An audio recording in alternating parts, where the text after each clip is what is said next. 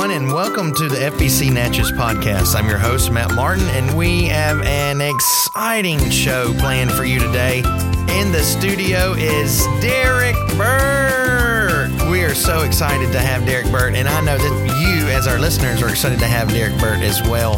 I know there's a lot of cool questions and interesting things we would like to know about Mr. Burt, and he's going to go ahead and dive right in today. And Derek, just tell us a little bit about yourself and about growing up and your personal testimony about how you came to know the Lord. Well, I grew up in a little small town in Michigan, Muskegon, Michigan. It's on the west side of the state, right? You could see Lake Michigan from my front door. So was raised by my grandparents, legally adopted by my grandparents. Was born in 1959. And my grandparents lived in Kosciuszko, Mississippi, and moved to Michigan in the middle 40s, I believe it was. And several people migrated up north and, got jobs in car manufacturing plants. So I was a product of that and grew up loving the Great Lakes and loving snow, and was going to a Baptist church, started off in a Baptist church, a missionary Baptist church. We lived in a nice neighborhood, and it was pretty, thinking back on it, it was probably maybe a 70-30 percent split of blacks to whites. I went to an all-black church, New Hope Missionary Baptist Church in Muskegon, Michigan. Was in a public school till about the third grade, I think it was.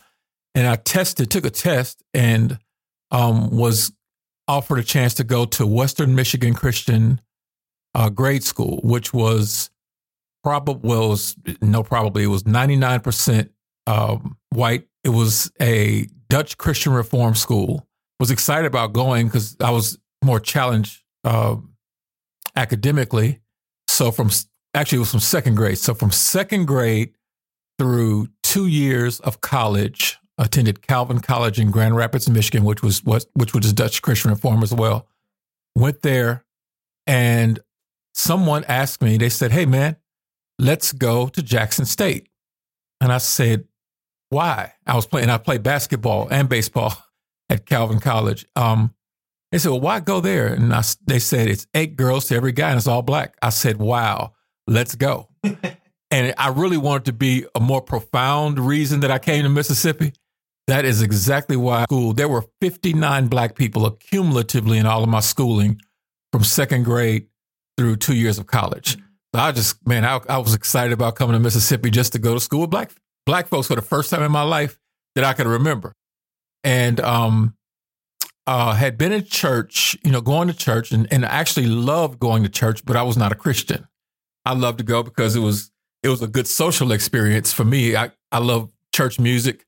I was around really good musicians and have always had a love for music. Never thought I'd do it. As a matter of fact, I got kicked out of the choir in my school in 9th grade. Got kicked out of the choir. I played trumpet through my senior year in high school, but loved listening to music. Now, one of the interesting things about where I grew up, we didn't have a black radio station. So I grew up listening to all kinds of music. And in my school, we were taught hymns that were considered what you would consider now high church music. I mean, we learned, it was the Psalter hymnal. So we learned songs out of there. So I got that from school. Then, of course, going to the Black Missionary Baptist Church, learned gospel music.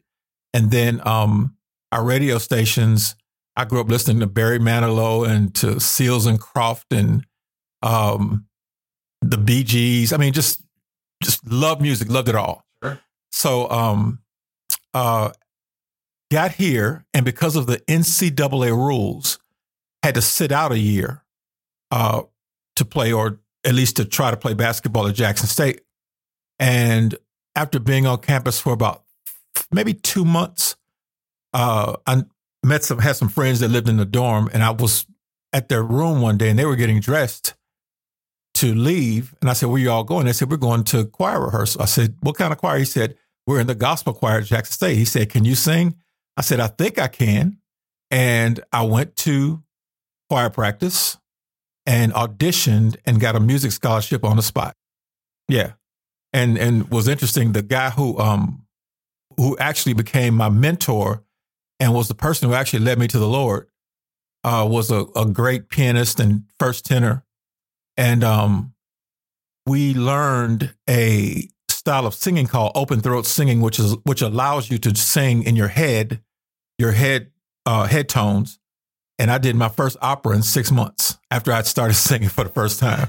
So that was pretty cool. So my first solo at Jackson State was during the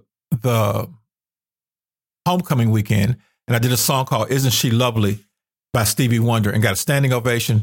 And I knew my sports days were over. I was like, "This is so cool! I can sing a song, not have to go to practice, not have to sweat, and 5,000 folks holler at me. That's one of the greatest immediate gratification things that can happen." So the music led to eventually what would become the life change. I'm very, very adamant about full disclosure. Before I got saved, I was doing drugs and alcohol from 9th grade all the way through the day I got saved. And so we were actually had in the beginning of the school year, and this was actually in 1981, beginning of the school year, in the gospel choir at Jackson State, there were I think there were 56 members.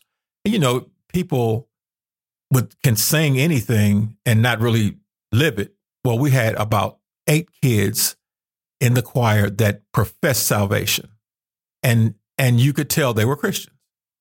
Well, our choir director would read scripture every day before we start singing, and all of a sudden, we started to have a revival in our choir.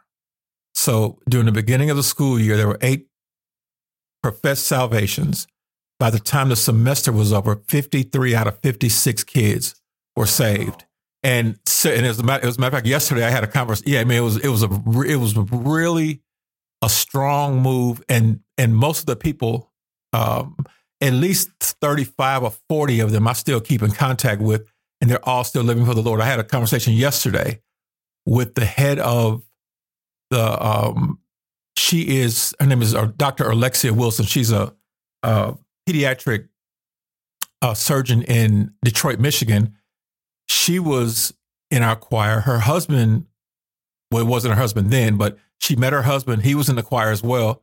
And these people are still on fire for the Lord, man. So it's several people. And our drummer here at the church, Floyd Eichelberg, was part of that whole move.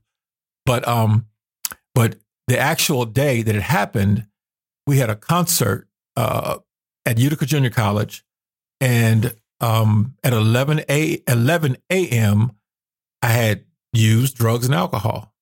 Well, that night we had rehearsal because we had a concert in Greenville, Mississippi that weekend. And besides that, on December 15th, I had an audition to sing R&B with, I believe it was Warner Brother Records. The audition was in Chicago. So I had a chance to maybe do what I really found out now I really want to do is be a singer. And we had choir practice started as it usually does. We had prayer and just started to worship the Lord. And all of a sudden, one of the guys, one of our, I guess it was maybe like a choir elder, he was actually an accounting teacher at Jackson State, would come and would, read scripture sometimes and pray for us. His name was Cecil Hill. Cecil got up and gave an altar call. And it was like the Lord just spoke to me just as clear as a bell and said, your life would may go okay. He said, but if you serve me and give up your life right now, it will definitely go okay. and right then at 10 o'clock p.m. in the evening, I gave my life to the Lord, December 10th, 1981 at 10 o'clock p.m. And that's that. And the next day, I ran around campus as if I had won the lottery. I was telling people that the guys that I used to get high with, hey man, listen, Jesus can clean your life up forever. And that was a life change. And I understand that, every story is different when it comes to how people get saved. And, a lot of times people get religion when they're very young. It was a situation where God immediately without any kind of steps or any kind of outside help, delivered me from drugs and alcohol on the spot. And that was 40 years ago. Wow. What a fascinating and just a remarkable story of the power of the Lord and how he has worked in your life and has radically changed you, transformed you, just made you stop using drugs and alcohol all at just a blink of an eye, just as soon as you said yes to his call on your life. Right. Now, and the cool part, and nothing added to it. As a matter of fact, like I said, I was talking to a young lady yesterday. We were rehashing some of those days. I met my wife in October, before December, and she's from Los Angeles. She was actually in Mississippi visiting her grandmother. And I met her, and she had never been exposed to church at all. Is a true 90210 girl. She went to Beverly Hills High School in California. Her father was a neurosurgeon, and every Sunday they go to the country club. Well, all she knew is that whoever that was yesterday, that's not the same guy that I met on December 11th. And she didn't really know what to do. So the doctor's husband, who was a great friend of mine at the time, had a conversation with my wife the next day, who was my girlfriend then. But actually, I told her, I said, listen, I can't see you anymore if this is your lifestyle. Because that was my lifestyle the day before. She didn't understand, and I can understand that she couldn't understand it. So my friend went and talked to her and said, what has happened to him, the radical change, is something that you can have as well. And 30 days later, she came to the Lord. So she got saved in January. I got saved in December. We got married in July. I've been married 39 years. Oh, praise the Lord, Derek. Then that's a wonderful testimony and a wonderful story to be able to share with us today. Thank you so much for doing that. Another question that I know a lot of people would like to know is, I mean, you've had so many opportunities to sing. Can you name drop for us of some opportunities you had to have sang with in the past? And it's so funny. When I was in college in Grand Rapids, my roommate, his name was Dr. Rory Marshall, was a preacher. Now he pastored a church. I think Rory's first church, he was 16 years old pastoring, and he went to college. Well, he told me, he said, listen, man, you have to go to this church called Bethel Pentecostal Church in Grand Rapids, Michigan. They got the greatest music you ever heard in your life. And so I went, and behind the organ was a guy named El DeBarge. Now, El DeBarge is the leader of the group DeBarge, who has the song, Feel the Beat of the Rhythm of the Night. Yeah, that song. And I was like, oh, man, that's El DeBarge. So, and they weren't famous yet, but the guy could just play. And there was another guy in the choir named Byron Cage. Byron Cage became a leading gospel artist and had several national hits. And then this 10-year-old kid got up and sang and just tore the church to pieces. His name was Marvin Sapp. Now, Marvin Sapp is the #1 gospel artist in the world right now. And I met all these cats when they were, when Marvin was 10 years old. So that was it was interesting that there was so much music around me. But I was an athlete. So I didn't really, nobody correlated my name with music. So when I came to Mississippi and, did some recording, got a chance to open for several R&B acts, but I was a gospel singer. There's a group called Mint Condition. They were at the Coliseum. I opened for them. I opened for a group called, probably people have heard of Teddy Riley, who did Michael Jackson's productions. He had a group called Guy. Opened for them. Opened for After 7, which Babyface is in After 7. The biggest one, though, was I actually was called to go back to Michigan to do the Great Lakes Festival, and got a chance to open for Aretha Franklin. So that was a lot of fun. So I've sung, man, all over the country. I've sung in front of 6 people and 60,000, and 6 is harder than 60,000. Oh, we've done things. I've done a couple 3 inaugurations for our governors. Have done music for President George Bush. God has opened several doors. Sung at Carnegie Hall, large churches, the Southern Baptist National Convention. As a matter of fact, that happened in 2008. And I really thought the trajectory of my life was going to be more of a solo career. And God kind of leveraged me back into the church world. And that's where we've seen a really cool space and time in the last 13 years. God calling me to the local church and being able to, to perform at the same time, but also to pour into a lot of different people and build a couple different music ministries from scratch, really, and in a lot of ways, and have seen some successful testimonies and musicians, and I've always been blessed to be around great musicians. So music has been a joy, and I never thought I'd do it. What was funny, when we opened for Aretha, my 6th grade teacher came by my mother's house because he couldn't believe it. Nobody knew that I sang. You can't be the same Derek Burt. Yeah, it's me. And Mr. Van Meurs. So yeah, several of my classmates came to the festival and saw it, and that was pretty cool. Yeah, especially when I got kicked out of the choir in 9th grade. Well, there is such a funny story that you share. You've got to share with everybody. I think you're an incredible singer, but there's one person that you are not better than. You've got to share really quickly that story. So before Google, my class, one of my classmates was trying to get information for our class reunion. And so he called my mother. And so I'm, at the time I've been in the clothing business also for 40 years. So I was a buyer at a store in North Park Mall in Jackson, Mississippi. And I'd go to New York twice a week and go to Vegas 4 times a year, go to Dallas to the apparel mart and buy. Had 63 stores that I was buying for. So this is a pretty cool job, in kind of a New York job in Mississippi, like having tons of fun. And so they called my mother and said,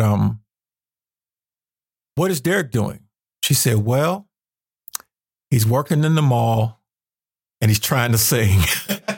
I said, Ma, I said, you make it sound like I'm sitting at the mall with a can trying to sing. Now, what was funny, she came to visit, and we were at First Baptist Jackson. I think the governor at the time was, who was Ronnie Musgrove was the governor. The governor got up and thanked my mother for allowing me to come here. And it's 5,000 people in the audience. And after it was over, someone mentioned to her how glad they were that I was here. And her sister-in-law, my father's brother's wife, was my mother's favorite singer. She sang in 2 churches. Both sat about 100 people. Her name was Virgia. It's Virgia. She's still living. Virgia Burt. And she said, yeah, he's all right, but he's not my sister-in-law, Virgia. And and everybody needs an Aunt Virgia moment. Oh, yeah, because however good you think you are, there is somebody better than you. Absolutely. And that has gone with me forever, because I don't care how good you are and what kind of notes you can hit. If your heart's not right, if you think, the scripture says not to think more highly of yourself than you ought. All we have and all that we're about is for the glorification of God anyway. So, when you think a little bit too much of yourself, there's always Aunt Virgia to think about. Yes, sir, boss. Well, we've just got a minute or two left. These are just a couple of fun questions to ask. I mean, if you could have any superhero power about you, what's something that you would do or take? Probably be the ability to fly like Superman. Yeah, I think that'd be fun. Then you can, you can just go straight there without having to go. Just go. Just go around these roads. Just go. Right. Yeah. Go. What do you like to do on your days off? I am an avid tennis player. I played college basketball and baseball. So 6 years ago, I was on the track just running, just trying to do a little something to stay in shape. And I saw someone hitting a tennis ball, and the other person that was supposed to be hitting with them was on the phone. So I asked, could I just hit a ball with him just to see if I could do it? And man, it was like I was addicted. My wife thought I had a girlfriend. I was going to play tennis so much. Yeah. So I played tennis about 4 days a week. And to be honest with you, I mean, I'm still involved in the clothing business, but my life is very simple. I have, 2 children who are very needy. They're older, they're grown, but but I mean, my life is very simple in some ways, even though I've got a chance to do some cool things. But to be honest with you, I love playing tennis. I love going to church. I love what I do here. This is so much fun. It's work, but I'd never, if you had told me 40 years ago I'd be working in a church in Mississippi, period, we probably wouldn't have had a great day that day. Because just never thought it, and never thought that we'd be able to to make a difference in some ways and walk through some doors that are kind of new. And but that's besides tennis, and have a son who's in dental school, so we have to feed him, and that's always a thing to do every day. It's always because he eats like a horse.